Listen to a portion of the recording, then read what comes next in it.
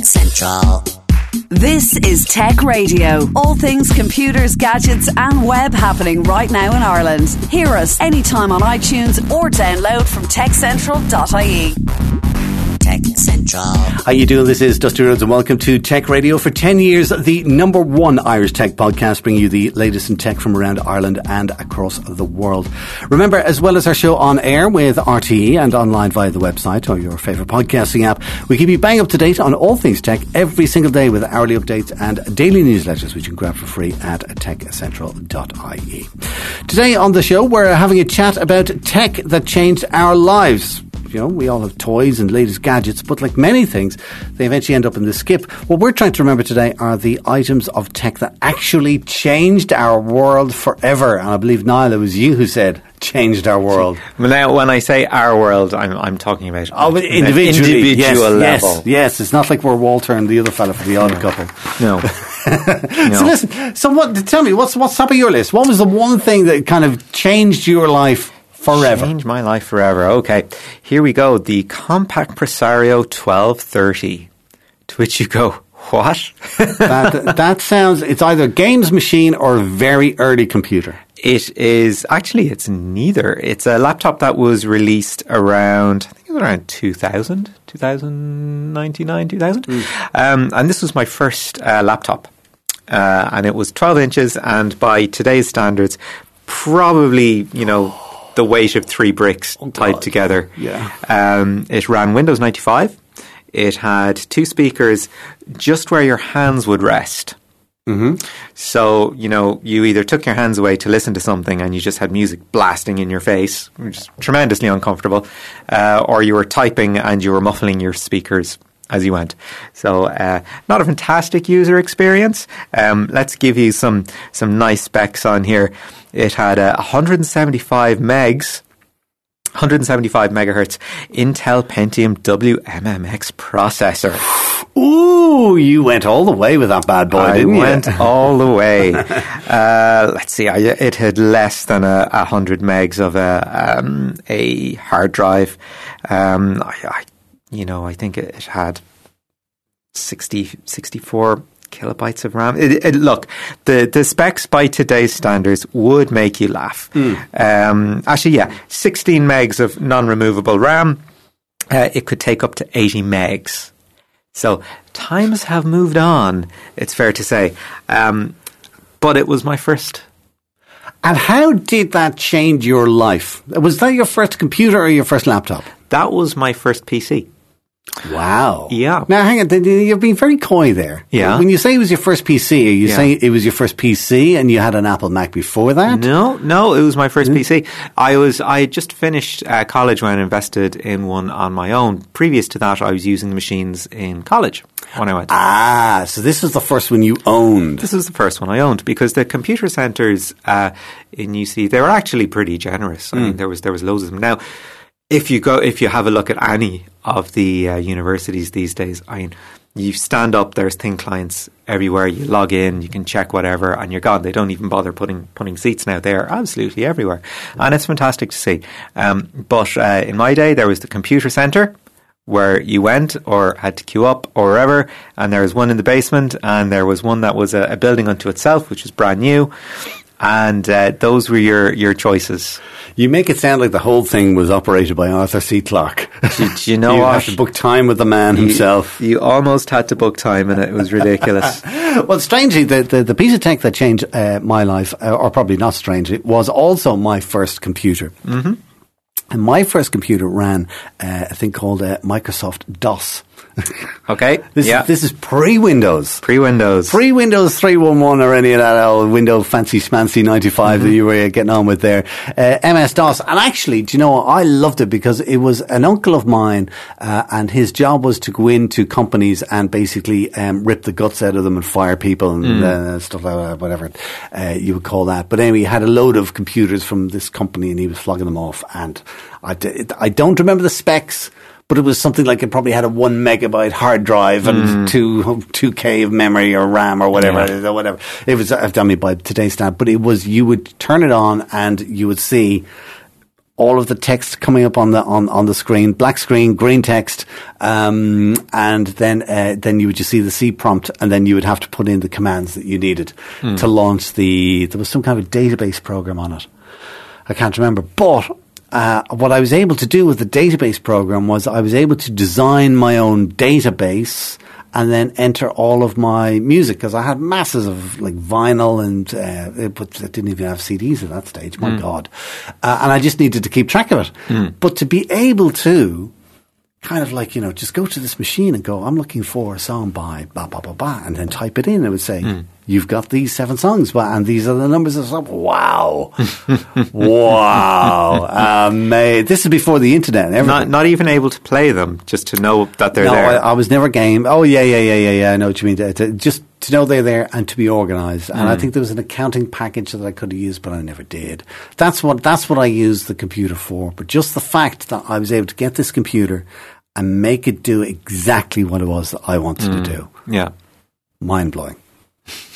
Mind-blowing. I don't even remember what the thing was, other than it was huge. So what else have you got on your list? Okay, going way, way back. Okay, we started with me in my late teens, early 20s. We are going back to Niall in single digits. Wow. Single digit Niall. Okay, yeah, short pants, the works. We are in Bray or Courttown. We are in a wonderful amusement arcade, which probably long gone at this stage. And you may or may not remember, some coin-op machines were huge because they were little cockpits. Yes. Do you remember these? And the first one that I was ever exposed to was for Star Wars. Do you remember this one? I don't. You sat in, and I actually got the game on a Commodore 64 a couple of years later, and it was still the same game. And you sat in, and you had like the controller, and you had like little triggers, and then if you wanted to fire the photon torpedoes to blow up the Death Star, you had to press triggers on the front. There were 2 buttons on the back, and you had to tilt downwards all at the same time. And if you did that, then you could trigger a sort of the end of the Death Star, big explosion, and then it would start all over again, only it would add on a different level, and it would go. Right, so you would start at the easy level, and then it would add another bit, and then if you did well on that, it would add another bit, and it sort of, it got progressively harder as you went along, and this was just crazy. I mean, if you're a young lad and you're shunted into one of these things, it's so entertaining and so immersive. A word that we throw around quite a bit these days, but that's all there was, and then the natural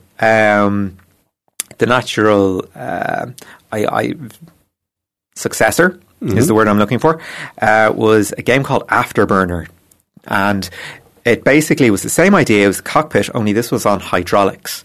So you could go up, you physically go up, down, side to side, and it was pretty good. Now, I'm sure if you were to take the game out of the cockpit, it was probably kind of mediocre. But the fact that you were, actually moving was something quite astonishing for my adolescent mind to handle. I would like to throw in, when it comes to arcade machines, a notable mention to a game called Space Gun, which was, again, probably quite ordinary on its own, but it had the most amazing physical gun that you could actually play with. The ones, they're stuck to the yes, machine. I've seen them, yeah. Absolutely fantastic game, because there was a pump action on the gun as well. So you could, shoot as normal, and then you would do your pump action, and it would give you an extra or a different weapon.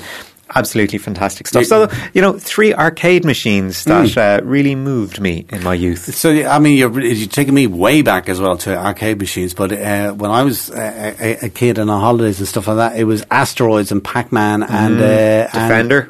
No, I never played Defender. Galaga? Space Invaders. Yep. Yeah. Classic. Yeah. So, kind of, and then when they brought them out, that you could do apps on smartphones. It's like somebody did a Space Invaders app. Oh, wow! Yeah.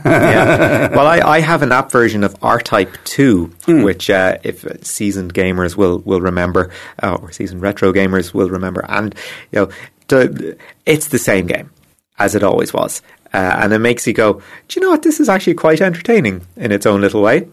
Once you set your expectations, it fulfills them quite nicely. So yes, go retro games. All right, and that's what got you into gaming then for life. Were you kind of a gamer before that, or? Well, I mean, when you're single digits, that's your introduction. All right, okay. You know? All right, fair enough. All right. Next on my list it's not a game, but an audio editing system called Pro Tools, or in fact, actually, it wasn't even Pro Tools. Session 8 is when it was known at the time. Okay, and what era are we talking about here? We were talking. Let me see. That would have been late 90s. Okay, right. And before that, where I learned to do my audio editing was in these. You've seen old pictures of old recording studios with reels of tape on them that were like half an inch thick. Yeah. And they were so thick because if you can imagine, that piece of tape was split into bands, and you were able to record different things on different slices of the tape, so to speak. All right. So if you were looking at it from the top down, you would see 8 or maybe 16 different things as you record on the same tape. But the problem was that normally if you were playing a band, then you would record, but you would record the drummer on one track and the singer on another track and the guitarist on another track or whatever. Or the more likely what happened, and it still happens to this day, is the drummer would do his thing first, and then the bassist would go in, and then the guitarist would go in, and everybody does that. They never play collectively anymore. But for radio production, what we had to do was to do all these things one thing at a time. And we'd have to rewind the tape. And then if we had to do an edit, oh my God. Oh my God. It's like, if you can imagine word editing or something like that. And then if you make a change in one paragraph, you're changing 8 paragraphs at the same time. That's exactly what it was like editing tape. So it was complicated. Then I remember we'd have to play things. We'd have one track in playback, one track in record, and we'd have to hit something at precisely the right time. So drop in and whatever. Anyways, basically this Session 8 thing came along, and it gave you 8 tracks, and you could visually grab blocks of audio with whatever it was, and then just move them around exactly where they wanted them. And then you could change the volume, or you could change the EQ or the compression. I was like, wow. Wow, this is amazing. It's kind of like if you had paper and all you had was charcoal. And then somebody gave you, kind of a box of crayons or something like that, and suddenly you can do colour. It was that kind of a huge difference. Do you know what I mean? And then to be able to do that was just... And then the other thing I think was to be able to do that then at home, or to do it in my own office, was just wow. That was even more wow. Because previous to that, you were talking about big recording studios or broadcasting organizations where you'd have to have all kinds of... And I mean, even back in those days, these are days before you'd have plugins. So I'd still need a rack of outboard equipment. Yeah. For compressors and EQ and effects and reverb and da-da and God knows what else, And then kind of to tie in with that, shall I keep going? No. Let me not keep going. Let me throw it back to you, and I'll get on to part 2 of that. But that whole audio editing on a computer is something that just blew my mind. Okay, right. I'm going to move on to something that you're probably going to be slightly disappointed in, but I'm going to say my first broadband connection. Okay, why would I be which disappointed was in that? 2005. Okay. The lateness thereof. And it was with a company no longer with us called Clearwire. Oh, I remember them, yes. Yeah, and the attraction was it was a little box, and it didn't have to be connected up to a phone line. And I was like, that is fantastic, because I had a little apartment to my own at the time, and I was like, I don't know how long I'm going to be here, so let's just get this little box. And was this broadband via air, was it? No, Clearwire was its own company, and it worked through mobile phone masts. That's where their little broadcasters were. Right. And but you didn't need to have a physical phone line installed at the time, so you had a little antenna somewhere. Yeah. Right, okay, that's what I meant, yes. So I had my little box in the window, and it got me 1 meg. Wow. And I was delighted. I think the advertisement at the time was, 1 meg, perhaps up to 3, if you were lucky. And this just, the internet went away from just checking static pages and email, because YouTube was just ramping up at the time, and Facebook was just ramping up at the time. So there was actually stuff to do on the internet that was beyond sort of what you would have expected of a computer before. And it was, ridiculously easy to connect to and all that kind of thing, because it was just a box and you just ticked in. There was no additional software or anything like that. Great little thing. And then important lesson in contracts, right? Go on. I'd signed up for... tell us your tale. I think my initial contract was for a year, and I checked back after 2 because, everything was going out of my account and I was happy with how things were set up, and their package had gone up to 10 megs. My service had not. So I'd give them a ring and say, yeah, the way that you've done that, well, can you do that for me? And they're like, oh yeah, okay, we can do that.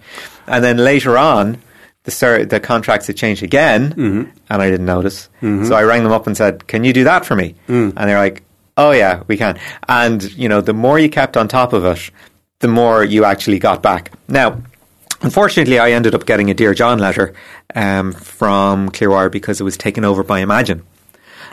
So I had Imagine Broadband for another 1.5 2 years, and then they sent me a Dear John letter because they were moving out of Dublin. Okay. And now they look after sort of the regions, if you will, and they're getting into 5G. That's their thing. So I've gotten 2 Dear John letters from broadband providers in my life so far, which is slightly disappointing. But there you go. So Clearwire Broadband. Wow. And the one thing that you haven't mentioned in all of that was that you didn't have to connect and disconnect. It's true. Broadband was always on. Yeah. How remarkable, how novel. I know. I did, when you said that 1 megabyte, I went, oh my God, that's terrible. And then I immediately remembered paying a fortune for a 2 meg uncontended link. So it was all for me. I was like, that's far too much. When you think back on it, oh my God. Another thing that changed my life was prior to broadband, there was ISDN. Which was a specific digital telephone line network, essentially. And I think you were able to get internet through it at one stage. You were? But what I used it for was a box called a Telos Zephyr. And the best way I can describe that is it was like a digital quality telephone. And I was reading a book recently. I keep talking about this book I read recently about the MP3 file and how it was a disaster until they put it onto the internet for free, and then it changed the world. But what actually happened before that was they sold the MP3 codec to this company called Zephyr, because what Zephyr did was they built boxes to connect baseball fields in the United States with the radio station for commentary. Right. And the Zephyr used the MP3 codec. So the guys sitting in the baseball field came through in microphone, proper audio CD quality, if you like, back on the radio. And that's what I used the Zephyr for. I used to do voice sessions with people in America, these big American voices go, you're listening to, blah, blah, blah, all that kind of stuff. And it used to work where you would have to sit on the telephone and listen to what they're doing and direct them until you got exactly what you wanted. Then they would have to put the tape in a package with FedEx, send it through. Of course, the occasional person will put a value on the tape. Oh, right, okay. And then you're getting charged duty on top of that, and you go, oh, for God's sake. Anyways, yes, so this whole ISDN meant that you could direct it live and record it in your own studio and be able to work on it immediately. It was just life-changing for the kind of stuff that I did. So that's ISDN is one thing that changed my life. ISDN, that's a pretty good one. Okay, I am going to give you a piece of technology that was actually important, and then one that was kind of important to me, but other people thought was a bit naff. Okay, so I'm going to say an important piece of technology to me was the Samsung Taco 480. Okay, and I give this a mention because it was my last dumb phone. Ah, right, okay. No screen on it. Well, it was... Well, no screen as we know today. There was a touch screen on it, but it wasn't a capacitive screen. Okay. Now, it wasn't as bad as the BlackBerry Storm, where you had to physically press the display, and it felt something awful. Like the Nokia N95. A little better than the N95. Okay. Like it did actually have like a full screen on it. It just wasn't brilliant. And what I liked about it was that there were loads of widgets on the screen that you could customize. And down the side there was a bar with a little arrow on it that you could bring your widgets to the front or to the back. They would slide back and forth. And performance-wise, it wasn't a fantastic phone. I mean, it was reasonable. Nice sort of buttons on the front. Reasonably decent touchscreen, but it was the last of the dumb phones that I ever owned. Right. So this is sort of my bridge phone, this is the point at which I said, okay, thank you very much for your time. I will now move on to an iPhone. Right. We had a good run. So there you go. Samsung Taco 480. Now, for the one that was kind of naff, but that I really liked, was the Nokia 5210. Now, you probably don't remember this. I'd say most people don't remember this. I remember, was it the Nokia 9110? Was it? Was that the classic? No, there was nothing classic about this, I tell you that much. The 5210. The 5210. Now, it was... it came, naturally enough, after the 3310, which everybody knows and loves and owns. I'm sure you had one at one stage. I'm just looking it up right now. 5210, and we'll see what you're talking about. Okay. And when I bought it, it was pitched very much at sort of the surfer, the active sports. Yeah. This was a proper classic Nokia phone. It was, yeah. Okay. What's naff about this? It was pitched at sort of the extreme sports element, if you will, but by the time it reached my hands, it had become a builder's phone. Right, okay. All right, yeah. And one nice thing that you could do was that it came in sort of a plastic shell that you could press the sides in, and you could take the phone bit outside of the shell, and if you wanted a different kind of shell, different colour or whatever, you could just click it in. Customise it, yes. You could customise it. And it had this wrist strap, which I quite liked, and it had sort of these elongated laces that came out of it that I kept wrapping around the phone, so whenever I wanted to use it, I had to unwrap it before answering it or making a call or anything like that. It was ridiculous, but I really liked it. And it had the usual suspects like Snake and all this sort of thing, and I think it had an infrared in it for some reason. For reasons. Doesn't matter. You could use it as a remote control for your telly. Yeah. and I was the only person that I knew that had one. Yeah. Therefore, I'm giving it an honourable mention, because everybody knows the 3210, 3310. Yeah. Best-selling phones of their era and brilliantly usable, etc., etc. Nobody has a bad word to say about them. But for me, the 5210, it was the phone I got after the 3310. Can't even remember why I bought it, to be honest. Right. But it holds a special place in my heart. All right. Well, one of the things that I don't want to say... Actually, speaking of phones... Yeah. I think all of those phones were great, but the one that really impressed me, and I'm going to blow you sideways when I say this, was the very first iPhone. Okay. It wasn't the iPhone 4 or the iPhone 10 or the fact that this was so new, it was just called the iPhone. 2.5G. I didn't have one. A friend of mine had one in London, and he got it just as it came out, like literally that weekend, because he had really had the latest, the greatest, whatever. And I just remember holding it going, man, that's good. I don't know if I want one, but that's good. That's impressive. Yeah. I always remember holding it kind of going, I think maybe it was too expensive. Maybe that's what I was kind of thinking. I was going, that's good, but I'm not going to pay that much for it. I can't remember what it was, or the data use or whatever. I don't know. But I do remember being impressed. A couple of interesting things about the release of the original iPhone. Steve Ballmer laughing at it, going, $500 for a phone? Nobody is ever going to spend that on the phone. Okay, good sir. Yeah, now and number two was the Irish release of the first iPhone, because it was a good 6 months before it arrived here, or 6 or 8 months. Like, it was a long time waiting before it came here. But there was already sort of rumours in the wind about a 3G version. So you had people in Ireland going out, buying the iPhone as soon as it landed, only for the 3G version to have a release and to land here much quicker a few months later. So I remember there was all manner of calls into Joe Duffy, very irate people saying, I just went out and I bought this thing because it was the latest and greatest, and all of a sudden now it's not. And I got to spend another packet of money on this. What's going on? So, there you go. Grand. Listen, iPhone. I've got time for one more for you. Okay. I love the Airbus A380, an amazing aircraft. The iPhone have done. The EU, because they've brought us free roaming, data roaming. That's so fair play to them. But email, I remember the first time sending email to a friend of mine in Vancouver and getting a reply within 5 minutes. Oh my God. When you're used to posting letters, that's an innovation. But I think my last one, I'm definitely going to go with the Kindle. Yeah, okay. Because I love buying gadgets and and that is one gadget that I have used extensively ever since I got it, and it did kind of changed my life in a certain way in that I now much prefer reading books on a Kindle because I'm used to the size and the shape and the whatever. So this, we all know what a Kindle is. I just loved it. What's your last one then? My last two, actually. Examples of when, for me, a product was perfected and everything thereafter has been sort of an iteration as opposed to a genuine innovation. I'm going to say the iPad 2. The point at which, yes, they got the iPad right. Everything for me has been sort of kind of derivative since then, be it the Mini or the Pro or anything like that. I think the iPad 2 was the perfect expression of that idea. And I'm going to still say the best iPhone ever released is the 4S.